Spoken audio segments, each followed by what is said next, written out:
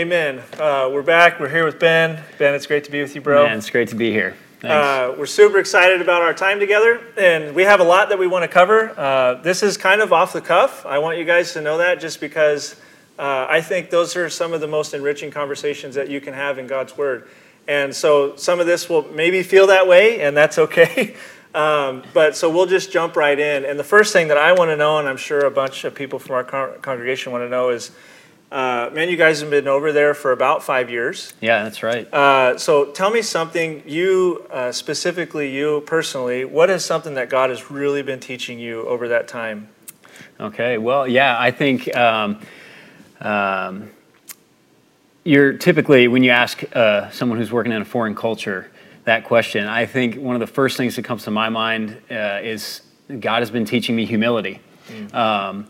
And I think I could say that probably for every member of our team at this point. And just really a dependence on Him. A dependence on Him, His Word, His promises, and His Holy Spirit. Because honestly, when you go over there, you don't speak the language. You feel like you're bad at just about everything you're trying to do. And so it's a very humbling experience. But really what it does is it drives you to prayer. It drives you to dependence on God. And I think that is something that God will continue to teach me through the rest of my life, is that I'm too proud and I need to be more humble. But really it's something that in these circumstances, in a foreign culture, learning the language and trying to minister to people in a different culture, it's a truly humbling experience. One I'm very grateful for now that I feel like the language and some of those things are behind me a bit. But we're consistently and constantly having opportunities to be humbled, and I just praise God for that. A couple other things He's been teaching me have been just the power of perseverance, power of obedience. And the power of being bold. And I think I look at my team, I look at the examples I have of good teachers, of good evangelists, and really good disciplers. And it's just been such an incredible experience for me to be in the midst of those people and to learn from them on a daily basis. Amen. Yeah. And you mentioned just that humility and that perseverance and being around those that really help you grow and seeing discipleship and stuff. Maybe in the last 12 months or so, what is maybe one or a couple, but a real win that you've seen in the discipleship area over there? Okay, yeah, that's a great question. And I think the first name that comes to mind is a guy from Western Asia named Isaac. That's not his real name, but he is a guy who has been a believer for roughly 5 or 6 years. Actually, he came to faith before we met him, around the time we met him. And he has been a part of our fellowship for the last 1.5 to 2 years since we've been meeting. He's a guy that when I think of him, I think of our team and the team concept of discipleship, and how we've all played a role in it, in touching his life, and that's been really inspiring to me. One way, I look at Chip and Jackie. He has lived with them, and they have done life with him on a daily basis through Bible studies, through meals. He has sat under the teaching of Drew and myself. He's been in each of our homes for meals. And it's just been such an inspiring thing to see him grow in his faith these past few years. And I think one of the main reasons I think of him when I think of a good example of discipleship is because it hasn't always been easy. Last summer, he decided he was going to get married to a non-believer. And so we, as the church leaders, said, we don't think this is a great idea. Sure. And we don't think that you should pursue this, at this time. And he went against our wishes. He went ahead and asked her to marry him. He followed through with it. And he was really distant from the church for some time. And I think that's what we see in discipleship a lot. Is Sure. It's not always rosy and it's not always easy. Yeah. But through prayer and through the power of the Holy Spirit, He is back in our fellowship. He has really thrived over the past 9 to 12 months, and he's taken on leadership roles. He has been teaching, and really just has been a model of what it means to follow Jesus in this culture. And so it's just been such an inspiring story, and I wanted to share that with everyone. Just because he is a great example of a discipleship win, if you will. Yeah, totally. Amen. That's super encouraging to hear.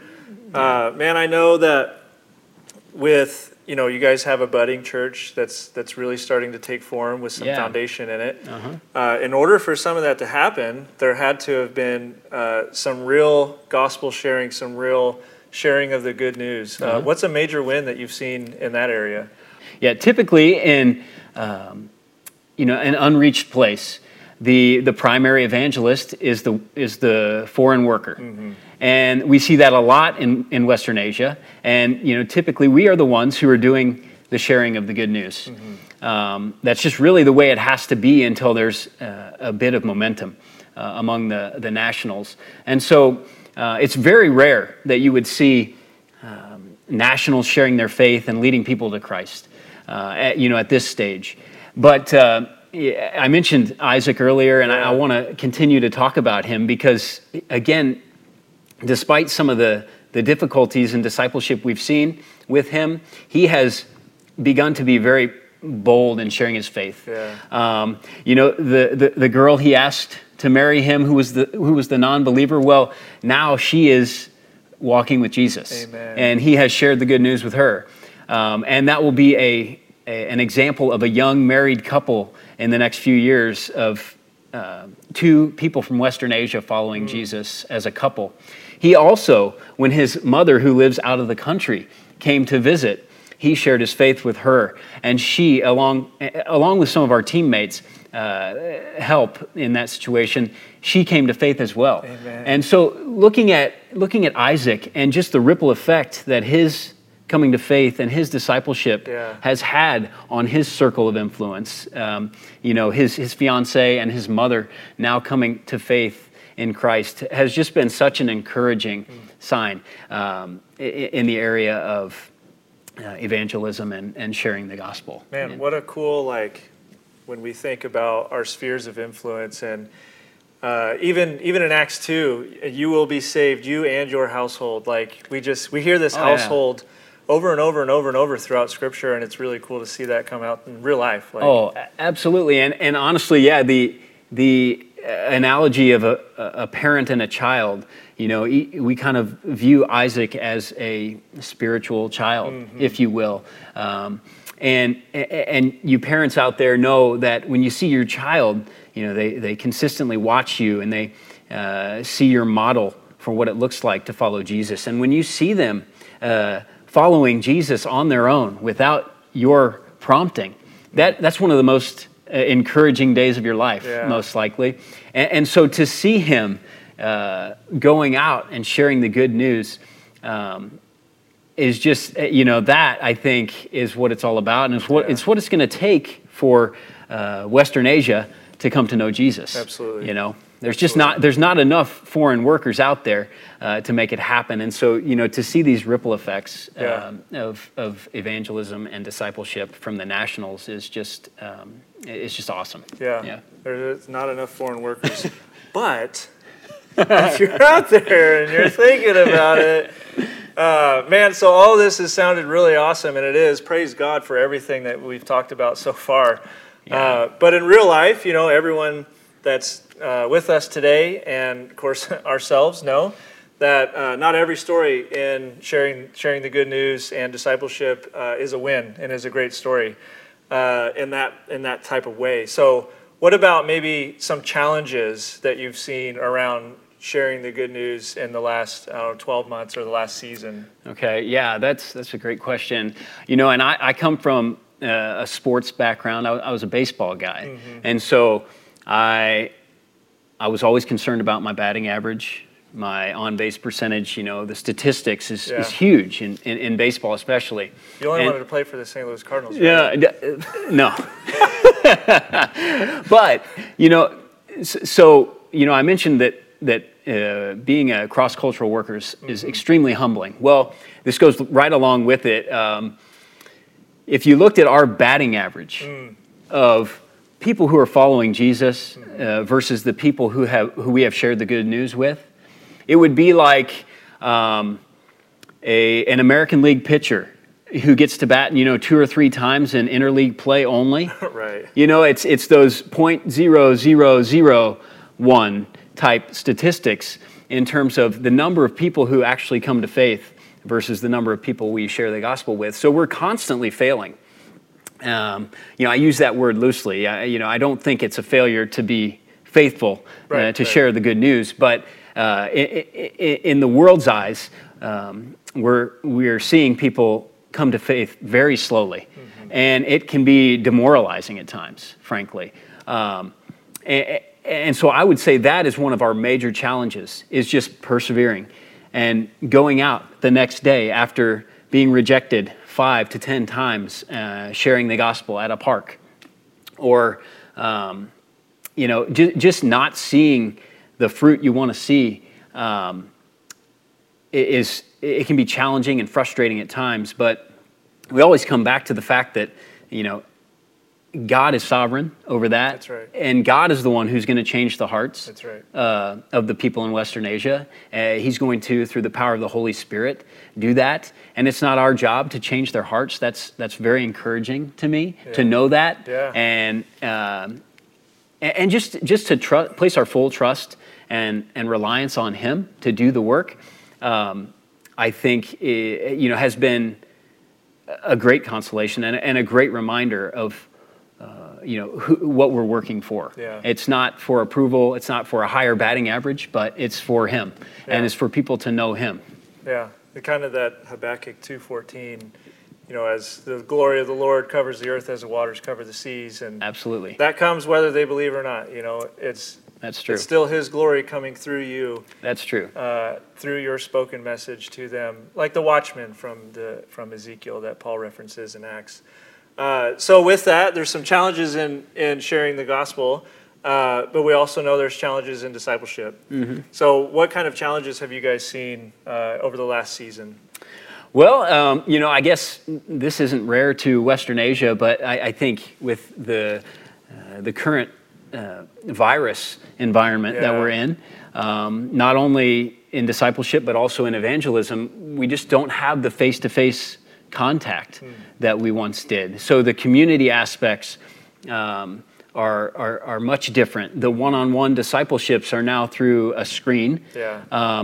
And praise the Lord that we have the opportunity to continue meeting, to continue doing discipleship, and to continue digging into God's Word and praying with the small group of believers in our fellowship over in Western Asia. But that makes it hard. It's harder to engage. Yeah. We're trying things. We're using new digital mediums like videos and audio podcast type things.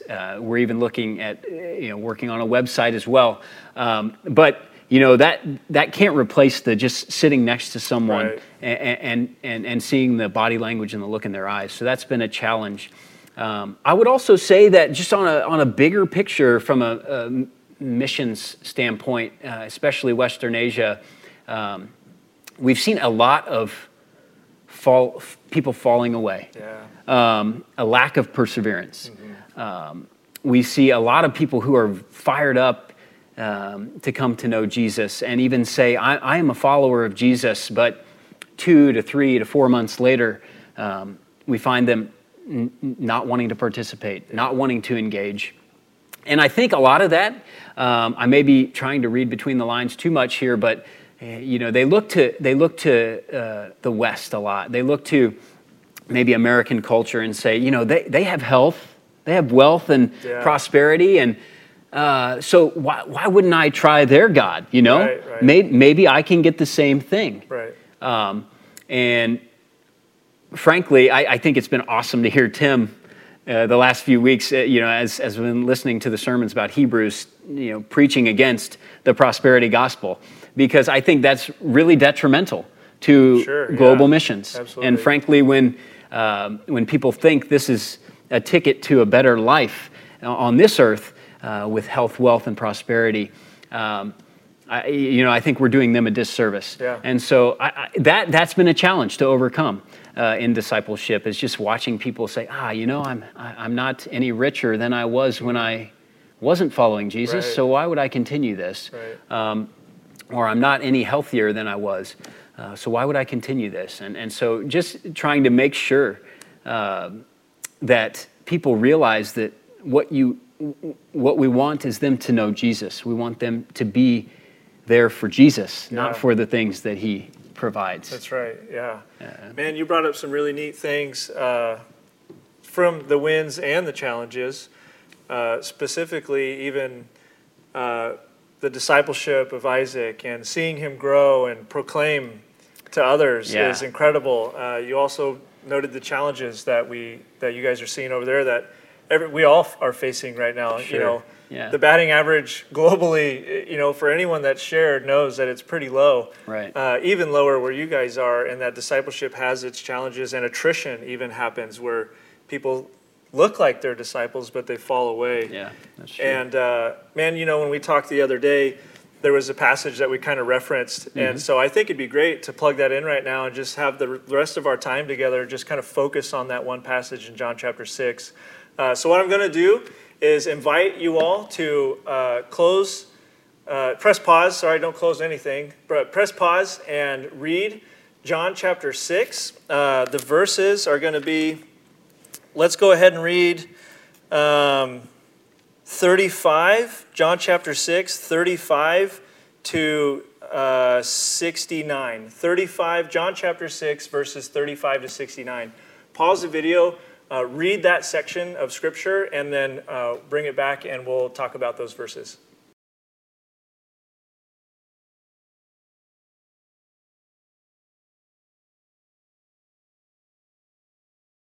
So you just read this passage, and there's a lot of really neat things in here from John chapter 6 about what Jesus says, and I think a lot of it ties into what you have already been talking about, and I think would be good for us as we take this break between Hebrews and Esther to kind of flesh out about sharing the good news and discipleship. We see in here, Jesus says, right, that the will of the Father is so that Jesus would not lose any of the people that come to him, any of his disciples, that he would lose none, right? And that's encouraging to me. But then, by the end of the passage, we see verbatim, and many of the disciples turned away and did not accompany him anymore. There seems to be this dichotomy of he will lose none, and then he loses a bunch. There's a lot of attrition. So which one is it, and how do we wrap our minds around this as we kind of see it in real life? Like you mentioned before in one of your responses, that some people spring up and they just seem like they're going to be a great disciple, and some of the harder things come. Jesus talks about eat my flesh and drink my blood, this true discipleship, and they kind of fade away. What are some of your thoughts about that? Yeah, I mean, I'd be curious to know, too, why you're encouraged by that, maybe later, too. But because I think it, like we talked about earlier, it is very comforting to know who is in control and to know who is going to do the work. It's not us. That's right. When we're talking about evangelism and discipleship, we are not responsible to change someone's heart. And that is the power of God. That's the power of the Holy Spirit. And so in a way, that takes a lot of pressure off of you. Yeah. I know personally, one of the biggest hurdles I've had in my life in terms of sharing the gospel and being more bold has been just a pridefulness and an unwillingness to put myself out there and feel like I'm not succeeding or I'm not doing something well. And so here, if we look back and say, Jesus promises that he's not going to lose one that the Father has given to him. So therefore, it's not up to me, and it's not something where I can make him believe, or I can do such a snazzy presentation or polished presentation of the gospel that it's going to cause him to believe or not. That's right. Of course, we want to work extremely hard, and looking at my teammates, I have just realized how important it is to know God's word, to be diligent in our pursuit of those people who we're trying to share with. But ultimately, when we've been faithful to that task, to step back and say, God, I trust you with this situation, and I trust that you are going to do the work if that is your will. Yeah. And that is comforting. Yeah. Yeah. So you said you wondered what I would think and what I would say, and mine is exactly the same. You mentioned baseball earlier in a batting average, that we're batting .0001, like some AL pitcher that never gets in until the 19th inning to bat. And I would say it's encouraging to me for the exact same reason, because I've got to share, praise God, and by His grace, share the gospel a lot of times in the last few years, and I can count on two hands how many times people have come to faith in those gospel presentations. But I would say that in a technical sense, that by the Spirit of God and His divine providence, that I'm batting 1,000 because God is batting 1,000 on those that He will call and save. And that's what I feel like this passage is telling us, is that Jesus says, it even says, right? I mean, if we remember in 64, but there are some among you who don't believe. They're standing there like disciples. The passage in verse 66 even calls them disciples. But it says, for Jesus knew from the beginning those who did not believe. Like, He had shared the gospel. We had just seen Him do a pretty neat thing in feeding 5,000 people. And then just previous to this, the passage tells us that many people the next day were still around. So we don't know how big this crowd was, but it wasn't just 12 guys. And he's doing these things, doing miracles. He's shared and taught.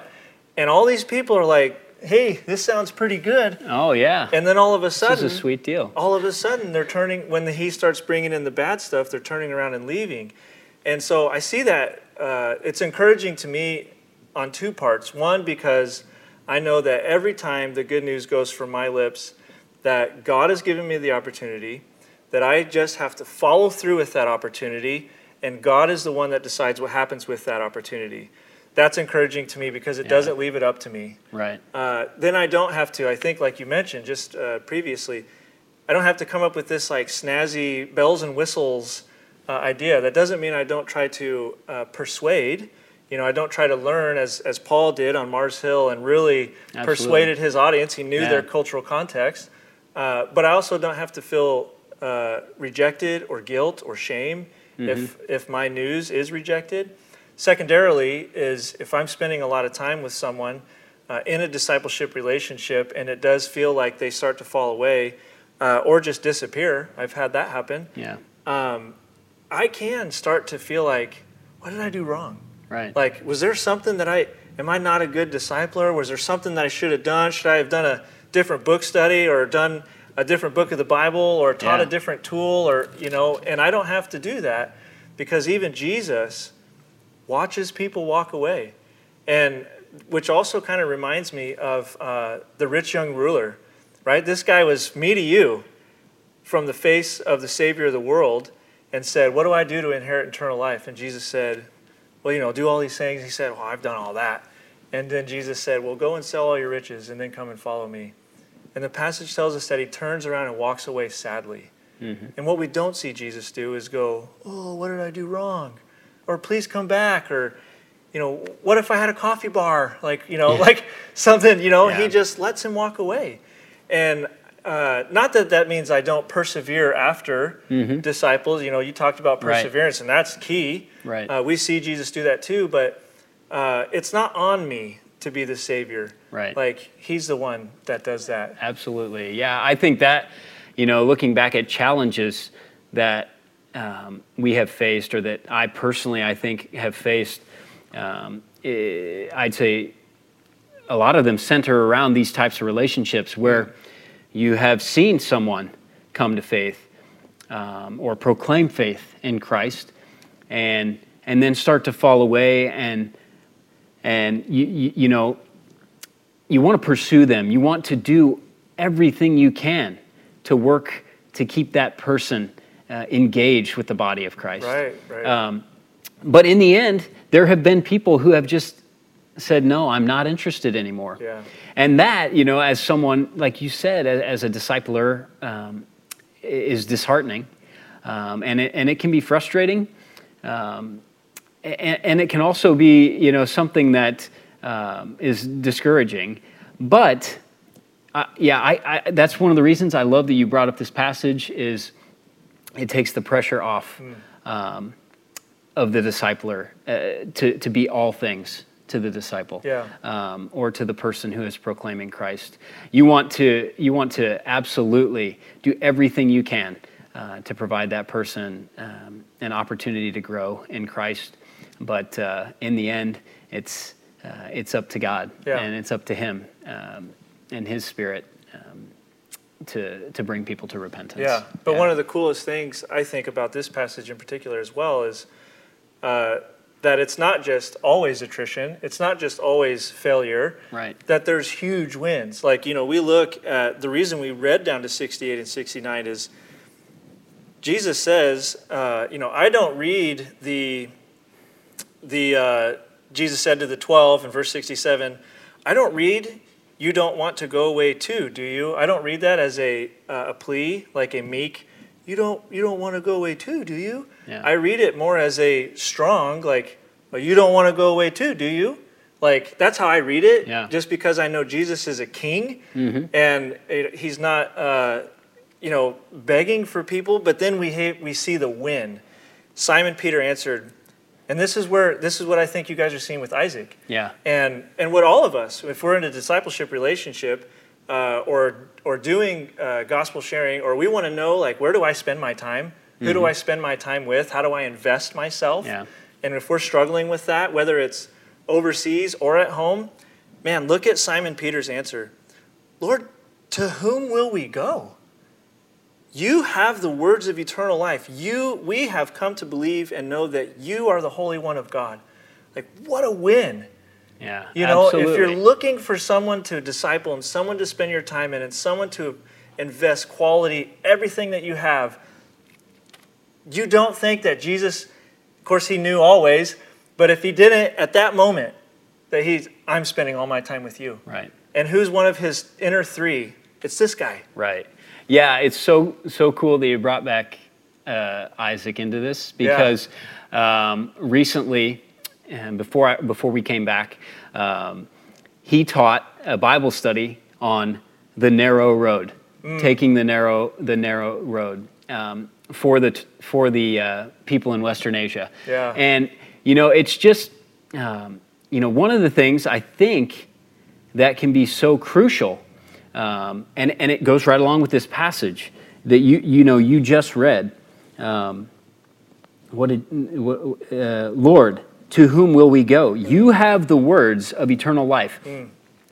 So one thing that can really strengthen discipleship within a church body or within a small fellowship, I think I'm seeing in Western Asia, is that you base your discipleship on the Word of God. Yeah. It's not a program.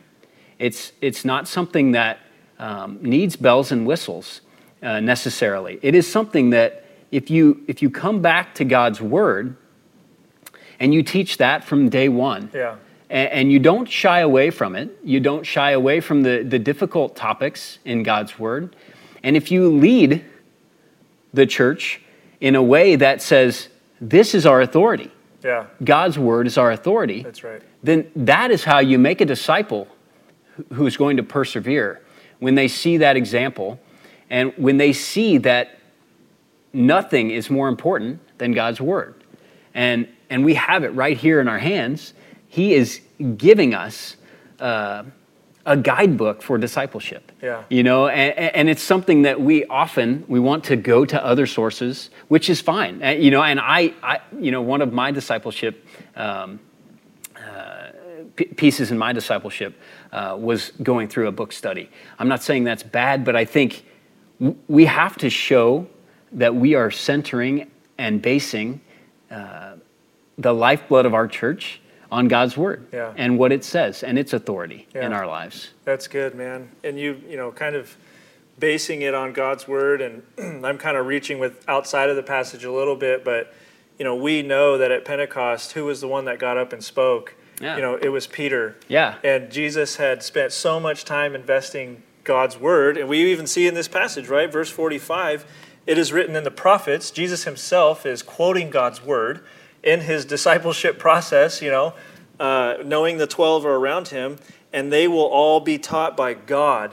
I mean, if that's not a high Christology statement that he's essentially placing on himself, you know, he's teaching that to these, and then, you know, we're not 20 verses later, and Peter is saying that. We have come to believe and know that you are the Holy One of God. Jesus just quoted the scriptures. It taught his disciples something, his true disciples, and they quoted it back to him. Man, that's discipleship 101. Yeah. If we could talk about that, you know. Yeah, and you start talking about Peter, you say, here is kind of the pinnacle of Jesus' disciples. But what did he do? You know, he denied Jesus 3 times the day of his crucifixion. And so making a disciple or walking with someone through a discipleship relationship doesn't mean that that person will be perfect. That's right. And we have to know that. We have to know that God is a compassionate God, and he desires to see people come to him. He loves us so much, and he is he's willing to give us grace. Yeah. And so I think we, in a discipleship relationship, have this opportunity too to model Jesus, to model that grace. You know, this may be straying way outside the passage as well, but right now in Western Asia, they are finishing up a study on Jonah. And it's just such a cool book and something I think that somewhat fits into what we're talking about, because you know, with sharing the good news, we have this guy Jonah, who's doesn't want to go to Nineveh. Right. You know, he's a prophet of God, but he's saying, you know what? The guys over in Nineveh are so bad that they don't deserve God's compassion. That's right. And how often, you know, might we feel that same way? Like, those people are so lost. Like, we shouldn't share the gospel with them. Or we don't need to share the gospel with them because they'll never accept it. Right. Or we don't need to pursue that disciple because, you know, they're never going to turn it around. And so I think, you know, Jonah is a great example. The book of Jonah is a great example of God's compassion.